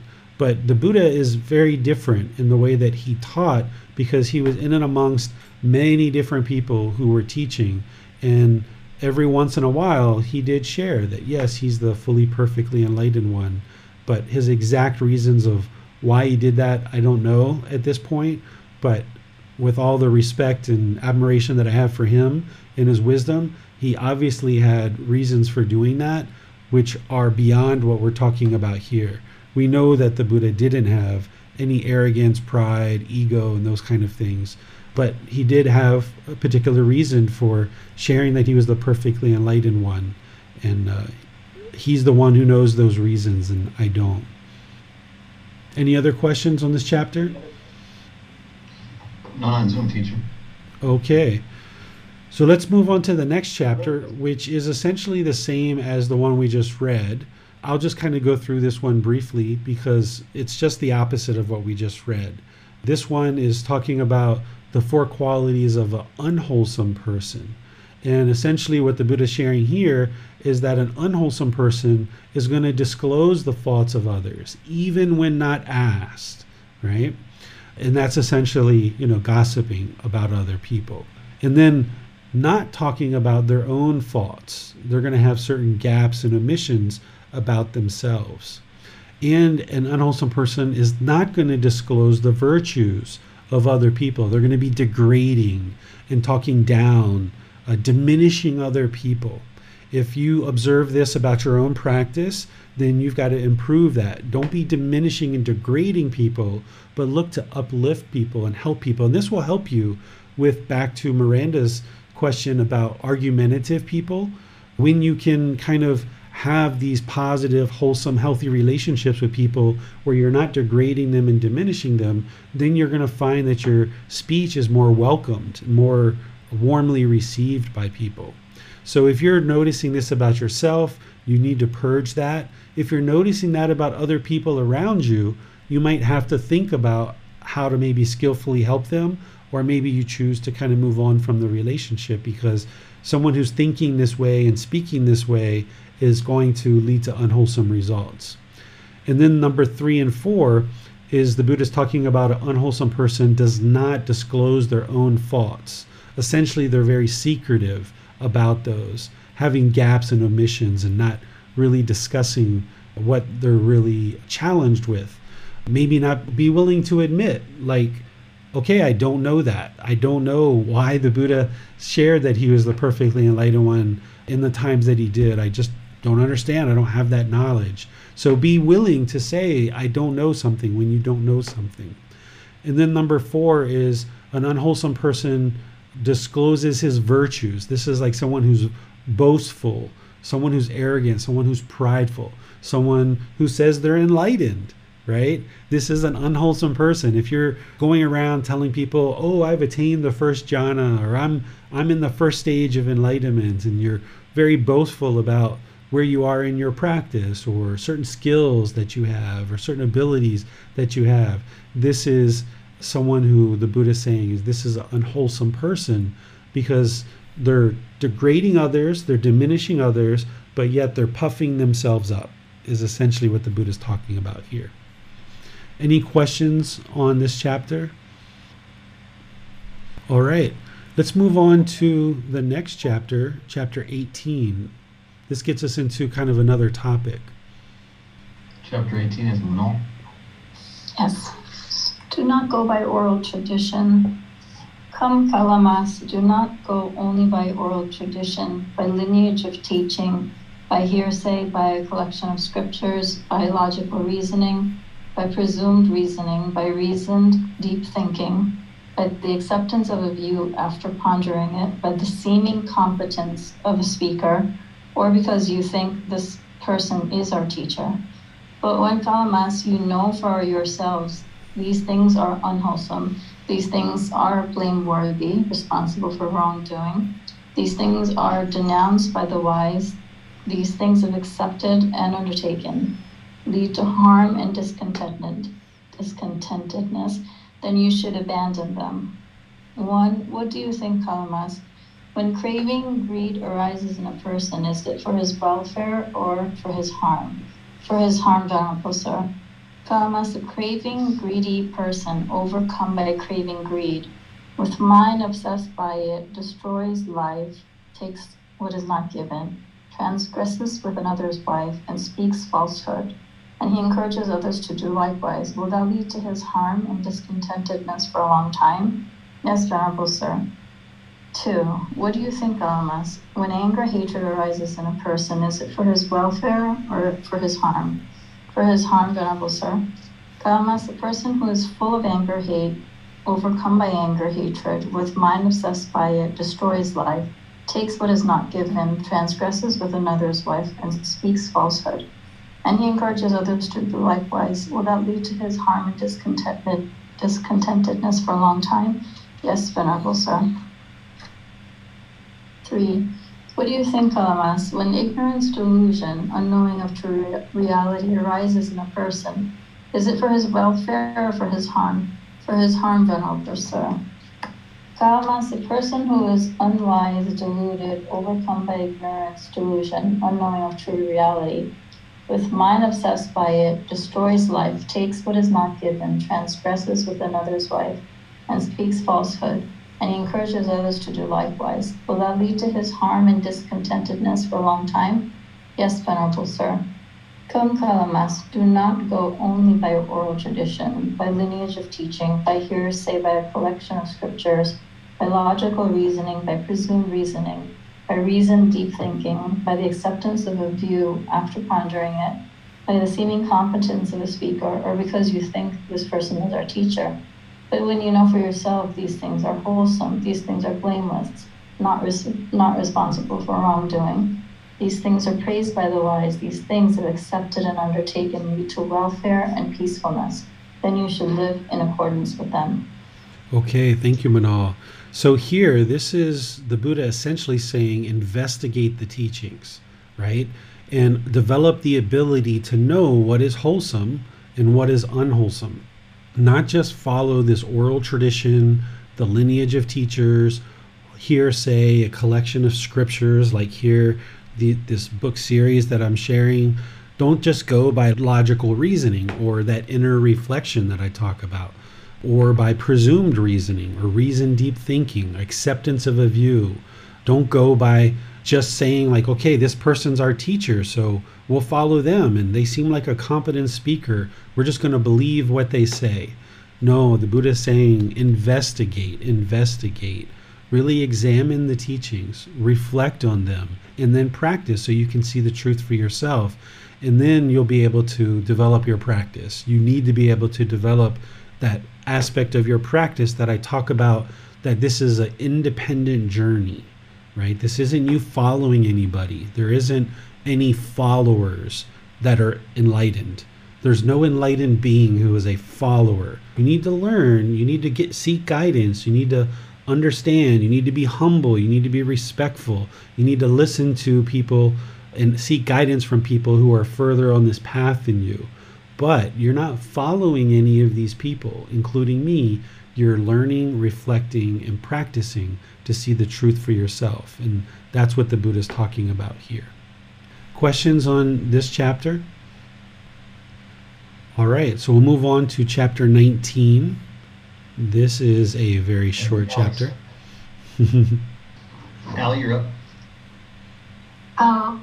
To understand even a single sentence, Heckman, because if they understand even a single sentence, that will lead to their welfare and peacefulness for a long time. Okay, thank you, Allie. So this is a single sentence that says, to this leader of the village, that if beings understand even a single sentence of the Buddhist teachings, that will lead to their welfare and peacefulness for a long time. So even if somebody understands loving kindness and all they do is practice loving kindness in this life, okay, that will lead to their welfare and peacefulness for a long time. Or even if they understand right speech and that's it, they just understand to be polite, kind, friendly, and respectful, that will lead to their welfare and peacefulness for a long time. So the Buddha mentions this as part of a much longer discourse that you can reference there, SN 42.7. You can go back and see what he's discussing. But essentially, the Buddha shared these teachings knowing that every person who ever heard a sentence uttered from his mouth isn't going to become a dedicated student, right? Even a fully, perfectly enlightened Buddha, not every single person who interacts with him isn't going to just magically become his long-term student. And every long-term student isn't going to necessarily attain enlightenment, even studying with an actual Buddha. But if even they just understand a single sentence, that's going to lead to their welfare and peacefulness for a long time. So a Buddha understands that their words and their teaching isn't going to be learned and practiced by every single person that they interact with, because that would be permanence. And not every single student who studies with a Buddha is going to attain enlightenment, because that would be permanence. So a Buddha just applies effort and energy to share the teachings into the world, because they know that it's for the benefit and welfare and peacefulness for people for a very long time. Any questions on this chapter? Okay, so we'll go to the last chapter here, chapter 20. This is a chapter where the Buddha is teaching his son, Rahula. His son, Rahula, was the very first novice monk, and he ordained very early in life. I think it was around 6 years old or 8 years old that he started learning as a novice with the Buddha, and he helped him progress in his life. And from what I understand, Rahula attained enlightenment during the lifetime of the Buddha, as well as his wife as well. Who's going to read this one? Awesome, teacher. Okay. Well, a developed meditation that is like the earth, water, fire, wind, and space. Rahula, develop meditation that is like the earth. For when you develop meditation that is like the earth, a reason, agreeable and disagreeable contexts will not invade the mind and remain. Just as people throw clean things and dirty things, excrement, urine, saliva, pus, and blood on the earth, and the earth is not horrified, humiliated, and disgusted because of that. So too, Rahula, develop meditation that is like the earth. For when you develop meditation that is like the earth, a reason, agreeable and disagreeable contexts will not invade the mind and remain. Rahula, develop meditation that is like water. For when you develop meditation that is like water, a reason, agreeable and disagreeable contexts will not invade the mind and remain. Just as people wash clean things and dirty things, excrement, urine, saliva, pus, and blood in water, and the water is not purified, humiliated, and disgusted, because develop meditation that is like water. For when you develop meditation that is like water, a reason, agreeable and disagreeable contexts will not invade the mind and remain. Rawla, develop meditation that is like fire. For when you develop meditation that is like fire, a reason agreeable and disagreeable contacts will not invade the mind and remain. Just as people burn clean things and dirty things, excrement, urine, saliva, pus, and blood in fire, and the fire is not purified, humiliated, and disgusted because of that. So too, Rawla, develop meditation that is like fire. For when you develop meditation that is like fire, a reason agreeable and disagreeable contacts will not invade the mind and remain. Rawla, develop meditation that is like the wind. For when you develop meditation that is like wind, a reason agreeable and disagreeable contacts will not invade the mind and remain. Just as the wind blows and clean things and dirty things on excrement, urine, saliva, pus, blood, and the wind is not purified, humiliated, and disgusted because of that. So too, Rawla, develop meditation that is like wind. For when you develop meditation that is like wind, a reason agreeable and disagreeable contacts will not invade the mind and remain. Rawla, develop meditation that is like space. For when you develop meditation that is like space, a reason agreeable and disagreeable contacts will not invade the mind and remain. Just as space is not established anywhere, so too, Rawla, develop meditation that is like space. For when you develop meditation that is like space, a reason agreeable and disagreeable contacts will not invade the mind and remain. Okay, thank you, Bassem. So here the Buddha is talking about the four elements: earth, water, fire, and wind. And then there's this fifth one, which some people consider an element, some people don't. The space, or some people call it ether, is the absence of the other four elements. So that's why some people refer to it as a fifth element. Some people say, nope, it's not one of the four elements, it's this other thing, which is the absence of the four elements. So depending on how you look at it, it's these five things that the Buddha is referring to here. And this relates back to what we were talking about earlier, about agreeable and disagreeable things that we see through the eyes, the experience through the ears, nose, tongue, body, and the mind, that the Buddha is saying that we should train the mind in meditation to be unaffected by anything that's agreeable or disagreeable. Because if there is no agreeable or disagreeable in the mind, then the mind won't be affected.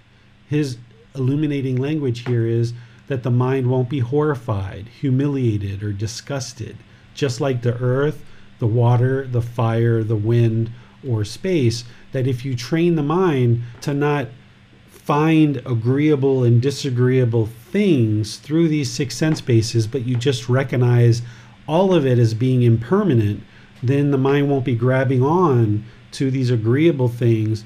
It won't be disgusted or repulsed by these disagreeable things. You'll just look at all of this as neither agreeable nor disagreeable, but just impermanent experiences. And it's just a matter of training the mind to be unaffected by any impermanent experiences that are happening around you. Any questions on this chapter? All right, looks like we don't have any questions. Any wrap-up questions or anything else that we need to be discussing, whether it's these chapters or anything else?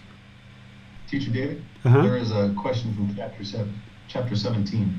Okay. From Holly. She writes, could you give an example of how one can follow this in guiding children, warning them of unwholesome friends? If a friend of my kid exhibits unwholesome characteristics, my pointing this out would also make me an unwholesome person. How can I properly warn or advise my kids against unwholesome friendships? Yeah, in order to get to that point, you really have to be sure you're also teaching them all the other things too, about impermanence, discontentedness, the Four Noble Truths and things like this. But you can perhaps kind of talk a little bit about this without necessarily degrading the individual themselves or even naming an individual. Rather than, observing any of your children's friends and calling them out by name and saying, I don't think you should be associating with this person because of these particular things. You could just have a general conversation with your child about selecting wholesome friends and what those kind of qualities are, that you don't necessarily have to call anyone out by name, but instead you can cast it as a discussion around just wholesome friends. And that way it precludes you from having to name anyone in particular, but instead it's just part of your role as a parent that you're restraining your child from evil. If you remember that from last week, as part of the Buddhist teachings, is our job as a parent, one of them is to restrain our child from evil. So if you're noticing that your children are making choices to be around unwholesome people, then rather than call that person out, because they're probably attached to that person, and if you gossiped about them, then yeah, you're not practicing well. You can talk more generally about guidance of how to select wholesome friends, and that will keep things kind of above board and not have you dive down into the murkiness of having to talk in unwholesome ways about particular people that someone's attached to, because that's that unwelcomed, undesirable speech, right? That it's going to be unwelcomed and disagreeable to somebody if you talk about their friend in an unwholesome way. So the way to do that is just don't talk about their friend, don't talk about the details of the friend, but kind of rise above it and have a generalized conversation about wholesome friends and wholesome companions. And you may even decide to start the conversation with asking questions with your children about how do they choose who they would like to spend time with as friends. Get into their mind a bit to understand, how do you choose your friends? What are the type of things that you look for? What do you think makes a wholesome relationship? And have those kind of discussions with them. And then also remember, just like I gave advice earlier, that sometimes if you're working on a particular topic with someone like a child, remember that you can spread these things out over multiple conversations. So maybe like your first conversation with them is just asking them questions about how they make choices about what friends they would like to spend time with. And you have that conversation with them and just ask them questions and get a lot of insight into how they make decisions. And then step away from that conversation, think about what they said for a week or two, and then have another conversation where you're giving them some advice about how to make wholesome relationships. They're not necessarily going to connect the two conversations, but if you don't have craving, desire, attachment, that I've got to get this done all in one conversation, and you understand that it's a gradual progression of helping to train your children and give them the wisdom that they need, then with your mental discipline, you can break this up into multiple conversations and realize that that's what you're going to have to do. You can't sit down with a child or even anybody, even an adult, and have one conversation one time and done. You would like to work towards that. That would be the goal. If you're able to do that with your teacher, that's wonderful. But it's very rare that somebody can do that until they're up in those upper stages of enlightenment. It usually takes multiple conversations. So if you're wise enough to understand that all of this happens gradually, then just kind of commit yourself to multiple conversations. And if that's an area that you see your children need help with, is about how to select wholesome friends, then break that up into multiple conversations spread over multiple periods of time, and that's going to have a better influence and better results for you. And then starting it off with, getting some insight into how they currently make their decisions, because that will better inform what you ultimately are going to teach them. Rather than us just rushing in and teaching them what everything that we have to say, it's better to ask questions and understand them first, because the more you understand their mind, then back to what I was sharing with Miranda, if you know where the landmines are, you can skillfully walk around the landmines. Whereas if we just rush in and try to broadcast everything that we want to share, then that want, that desire, that craving is going to come through, and we haven't really listened yet. So it's really wise to ask questions and listen. And then the more you understand the other person's mind, then it's just a matter of thinking about that, reflecting on that, and then skillfully talk with them and help guide them towards a better understanding. And then don't be attached to what the outcome is, because they might reject everything you have to say, but at least you're working in that direction. Thank you, teacher. You're welcome. Again, very challenging, but very rewarding. A lot of trial and error in this area. A lot of trial and error. Any other questions? None on Zoom, teacher. All right. Well, I guess I'll just end today's class by once again thanking you all for joining and inviting you to attend tomorrow's class if you like. It's the group learning program on Sunday, where we're going to be in part 3 of our 3-part series. We're going to be discussing the mental discipline aspect of the Eightfold Path. We're going to be discussing right effort, right mindfulness, and right concentration. That's what tomorrow's class will be. And if you can attend, great. If not, you can always take it in on the replay through YouTube or the podcast or in Facebook. And then on Wednesday, we're going to be in part 3 of our 4-part series of breathing mindfulness meditation. For this class, next Saturday, we're going to be in the next 10 chapters, which is going to be chapters 21 through 30. So if you can read those chapters ahead of time, it will help you to prepare for the class and maybe come to class with some questions. I appreciate all of you guys that are volunteering to read the chapters. And for anybody who got skipped over again, I see, let's see, it might have been Holly or Nick that I skipped over your chapter. Just understand that that's part of not being attached to any one particular thing, that occasionally we might need to skip a chapter here or there, or just kind of summarize it. And if we don't hold on to wanting to read, then the mind can be perfectly content with, okay, I got skipped over, no big deal.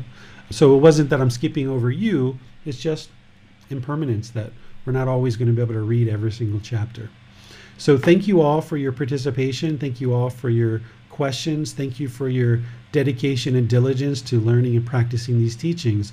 We'll see you in a future class. Have a lovely rest of your day. Sawadee khap. Thank you for listening to this podcast.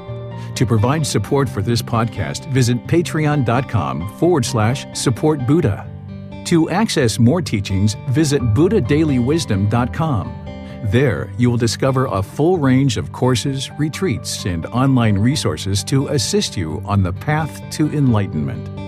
Remember to establish a daily, consistent meditation practice, along with learning and practicing these teachings.